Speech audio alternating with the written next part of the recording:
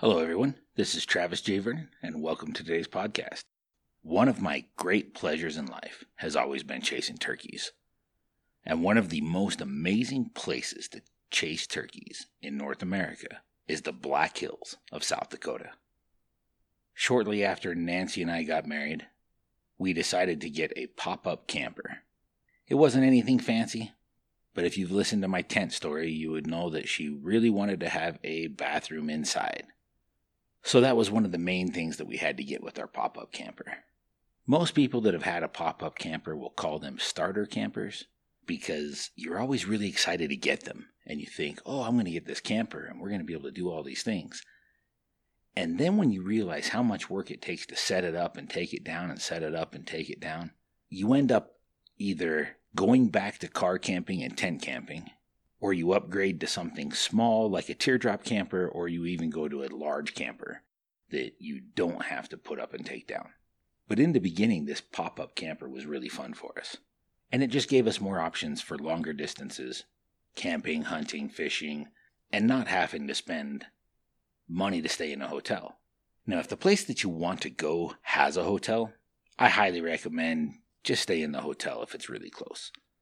But most of the places that Nancy and I like to go don't have a hotel. In fact, they're usually as far away as we can possibly get from a hotel. The first time we took the pop-up camper to the Black Hills was for a spring turkey hunt with my friends Seth and Nick. The Black Hills was about halfway between where we live in Wyoming and they were in South Dakota and Minnesota. In a lot of states, you can get an over-the-counter turkey tag. It varies from state to state. South Dakota, you have to apply. It runs about $100 per tag for a non-resident. So it's not the most expensive of hunts, but it is one of those hunts that allows you to explore the area. It's a great time to look for sheds if you're into shed hunting, and it's also a great time for the early season foraging. Morel mushrooms, asparagus, ramps, all of those things are usually popping that time of year. If you're looking to go and explore a new elk area or deer area, it's a fun time of year just to get out. So what made this hunt special was that it was Nancy's first turkey hunt. We had tried lots of different things when it came to guns for her. She's pretty petite, doesn't have a long trigger pull, and it was difficult to find a gun that would really work. I've hunted with a 12 gauge most of my life, but in my youth I had a 20 gauge. And as I became, I don't want to say more refined, because hunting with a smaller gauge shotgun isn't more refined, perhaps more traditional. It just seemed to be a little bit overkill hunting doves and grouse with a 12 gauge. So it became more fun for me to hunt with a 20 gauge for a lot of my life. I loved the Benelli Monticello. What a beautiful little gun. Just fun to shoot. Well, I didn't have that gun anymore. So I was in the market to find Nancy a gun that she could handle, that wasn't too heavy for her, wasn't too big for her, and didn't punch her in the shoulder too hard. At first I thought that the Beretta A300 would be a great gun for her, but I ended up getting it in too long of a barrel. It was just too weight forward for her. So I ended up selling that gun and got her the Winchester SX3 in the youth model, but still in the 12 gauge. The semi-auto took a little bit of the punch from the shell, so it didn't hit her shoulder quite so hard. It had a shorter trigger pull, shorter barrel length, and that's just a gun that she loves. We were able to get it patterned really well, found some loads that worked well with it. And we went out for her very first turkey hunt, pulling the pop-up and heading to the Black Hills of South Dakota. By the time we got there, my friend Seth and Nick had already been there for 2 days, and they had actually already tagged out on their turkeys. They wanted to hang out because they had never met Nancy, and I hadn't seen them for a couple of years since we all worked together in Minnesota. Because they had been there already, they were able to put us on some birds right away. But the birds in that area were very finicky. They knew what was up. At one point we hunted down in the bottomlands, and the birds would come in tight to us up on the hillside and would never come down the hill. The next morning we set up on top of the hill, and the birds would go down into the bottom and wouldn't come up the hill. It was this cat and mouse game for a number of days, and she was getting pretty frustrated. Now, I had decided that I wasn't going to shoot until she had an opportunity at her very first turkey.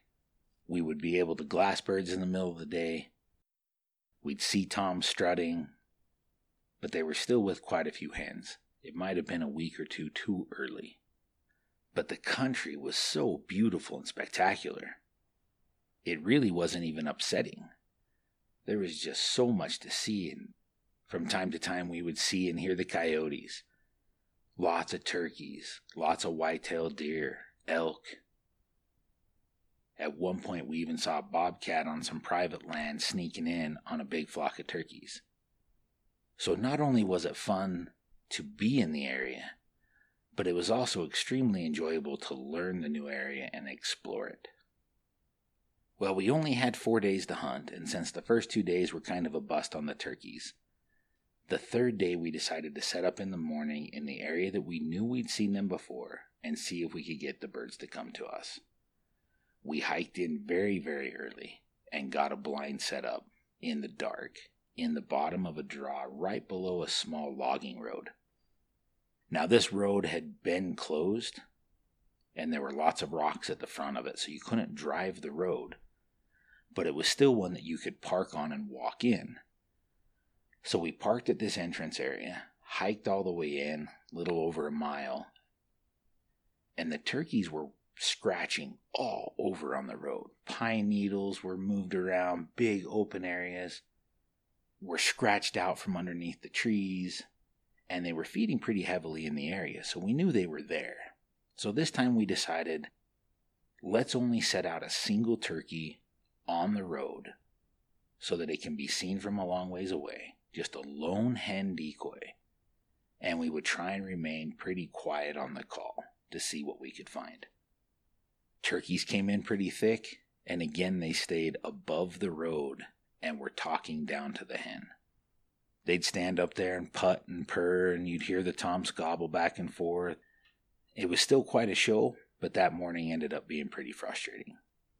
Now, we knew that day that we were pretty sure where the roost tree was. And because it was getting to the last 2 days of the hunt, and by the last 2 days of the hunt, I mean the season was going to be over, we weren't as cautious about screwing up the roost tree for other people. We hadn't seen another hunter in there the entire time we were there. So we decided we would set up at a vantage point in between this feeding area that we had found and the roost tree. We still didn't want to get right on top of the roost tree because I just didn't want to blow it up, because I still had a tag too and we had one more day to hunt. But we decided to set up pretty close to the roost tree. Now, it was a ridge line with a draw on both sides of it. The one valley went up to the right and ended into private property where there was some mining operation going on. And the other valley was a pretty tough little road. It was almost impassable when we first got there, but it had dried off enough while we were there that you could drive it in four-wheel drive. And we had seen turkeys in that valley as well. So we weren't 100% sure if the turkeys that were using this roost tree that we kept hearing gobble in the dark were the turkeys that were working that feed area, or were turkeys coming up out of the private land in the other valley. So we set up on top of this ridge. We set out a small jake decoy and a hen decoy out in front of us, and we sit with our backs to some rock. Nancy was angled to the right, looking down into the valley to the right that ended up in the private land, and I was angled to the left, looking off the other ridge to the left, down into the other valley. Well, it was getting closer and closer to dark. We hadn't seen very much. We hadn't heard any toms gobble, and we were just about ready to call it for the day when from the ridge to my left, I heard this weird sound, and I looked to the left and I could see a bird flying across the valley. And I thought that it was just a big red-tailed hawk. But then I noticed it was flying really oddly. It didn't take long. I realized it was a turkey flying across ridge to ridge in this area. So I told Nancy, here comes a turkey. It's going to land by the decoys, it looks like. Well, of course, she didn't see it flying. She wasn't facing that direction, and in my communication with her, I never explained that it was flying. That turkey comes in and lands just past the decoys at about 30 yards. As soon as that turkey lands, I'm like, Nancy, standing right there, take it. And she's looking side to side. Says, I don't see it. And I said, it's in the decoys. At that point, the turkey knew something was up. He started running, little chubby velociraptor heading for the pines. She saw the movement, swung on the bird, and just as she was able to take the shot, he went behind a pine tree, and that pine tree took the brunt of that shotgun blast. And what was absolute elation for Nancy became complete and total despair in a single trigger pull. You could just see how dejected she was. Her whole body language was sulky and sad. And in that moment, I heard that same sound I'd heard moments before. Woof, woof, woof, woof. And I looked to the left, and from the exact same spot on the hillside, there was another turkey flying across that ridge-to-ridge gap. I said, Nancy, here comes another one. Well, now she already had her gun pointed in the direction that the turkey was coming from. The minute that bird set his feet on the ground, he knew something was wrong and stuck his head up. And I said, it's a Jake, shoot it. Boom, flop, and Nancy had her very first bird. It's funny how in the hunting and fishing world, everything can change in 5 seconds. Now she was at a level of elation that I enjoy more than anything else. Being able to help someone accomplish something like their first turkey or their first fish brings me a level of elation. And that's why I love to teach. Well, that finished out that evening. We didn't see any more birds coming across the ridges. And getting to the spot that we were in was a super steep climb. There were some spots there where you were grabbing brush and trees just to pull yourself up the ridge. So the following morning, we knew there was another tom in that area, so we decided to go back and set up nearby to see if we could get that other tom that had landed, the first one that had landed that she had missed a shot on. And that ended up being one of those turkey mornings where there was no talking once the birds came out of the roost. A little on the frustrating side, but we decided to go set up down that long road again that evening and see if we could find those birds that kept walking on the ridge and wouldn't come down to the lower valley. Lunch that day was probably one of the best lunches I have ever had while camping. Seth's wife had drawn a cow bison tag and had harvested a cow bison that year. And on his drive out, he had stopped to pick about 5 pounds of wild asparagus. And while picking the asparagus, they found about 2 pounds of morel mushrooms. So for lunch that day, we had bison and asparagus and fresh morels sauteed in bacon grease. That was the first time that Nancy had ever eaten mushrooms that she enjoyed it. That would be a changing point for her. Even today, she loves morels, but she's extremely spoiled and won't try other mushrooms. Well, that was the end of the hunt for Seth and Nick. They had to get out of there and head back home. Nancy and I had that evening, and then the following morning, if we weren't able to close the deal that night, we were going to need to get back. With the last 2 setups of the season looking us in the face, we decided to go up on top of a ridge and find a new area where we thought we knew where some birds were, but we hadn't seen any of them. We also decided to ditch the blind, and we hiked up the ridge and found another outcropping right at the top of a ridge line. Directly in front of the rock outcropping was a small meadow that there was definite activity of scratching from turkeys. It was also one of the only spots in that area that we could tell there were trees big enough that we thought the birds were using as roost trees. We were walking around the trees trying to find if they were roost trees, looking for scat and feathers, when we heard a turkey gobble. So we hurried and set up a Jake decoy and 2 hen decoys and then sat up against the rock outcropping. Our backs were to the west. We were facing east into this little meadow, and there was a small projection of rock in between where Nancy and I was sitting. She was on my left. I could see her feet and legs, but the only way I could see her is if I leaned forward and looked around the rock. Well, from that moment on, we didn't hear another bird. It was dead quiet. Every so often we would hear a squirrel. The wind would rustle the trees. We'd think we'd hear something walking. And we started to get into that evening glow as the sun begins to set in the west. As the sun begins to set, I hear crunch, crunch, crunch. I'm like, huh. I'm looking around. I can't see anything. I can't hear where it's coming from. And as I turn my head to look towards Nancy, she just looks back at me. A few moments goes by, and again, crunch, crunch, crunch. I look again. I can't see anything. I don't know where it's coming from. Crunch, crunch, and I turn and lean forward to look around that rock projection. And Nancy is slowly pulling an Oreo cookie away from her mouth. And I start to crack up. I'm like, is that you? And she replies with, yeah, but I'm being quiet. I'm like, no, you're not. Said, of all the snacks you wanted to bring when we don't have a blind, sitting in the wide open, and you chose Oreos? She got a big grin on her face and finished her cookie.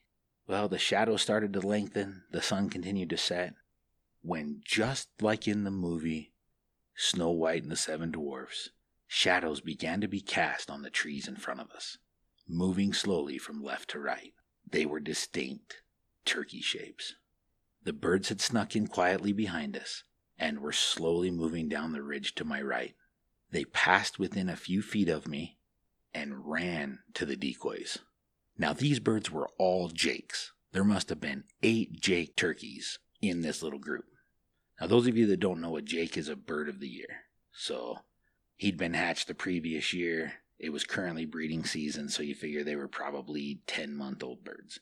They'd have short beards, no real spurs, and they'd be quite a few pounds lighter than a big tom. I was trying to figure out if there was going to be one of those jakes that'd separate from the group when from my right, I hear the woo, woo, woo, woo, woo of a tom in full strut, dragging his wingtips in the debris and working his way down to those 2 hen decoys. He was a big, beautiful Miriam's turkey. He strutted in, got behind the decoys, and he and the jakes kept milling around, and I was waiting for this tom to separate himself from the rest of the flock so that I could get a shot. Well, he finally separated from all these jakes, but he was still directly behind one of my decoys. The angle that Nancy was sitting, she couldn't tell that. And when the woods are dead quiet, a whisper sounds like a scream. And all I heard was her scream from the left, "Are you gonna shoot one?" Her saying that caused this turkey to lift his head straight up in the air and stand up and look over the decoy, and I was able to get a quick shot and put him down. And then I looked to the left at Nancy, and she's laughing, and I said, "Well, that worked out, and thanks.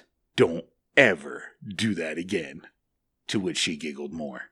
That was one of the most surreal evening hunts for turkeys that I've ever had in my life. It was exceptional, and it was made so much better by being able to share it with my wife, even though she yelled at me and snuck in Oreos and never even offered me one of those Oreos. The drive home was filled with reminiscing of that hunt. Seth, Nick, Nancy, and I all filled our tags in the Black Hills. 4 for 4. What a great few days that had been. Nancy's first turkey, her first try of morels, both of our first times eating bison. Those are the memories you make when you explore the wilderness and take advantage of natural resources and the things that we have at our disposal. The entire time, and all 4 turkeys were taken on public land with what amounts to basically over-the-counter tags. I highly recommend heading out to the Black Hills, enjoying what they have to offer. Go chase turkeys, teach people about your passions, and get out there and live your stories.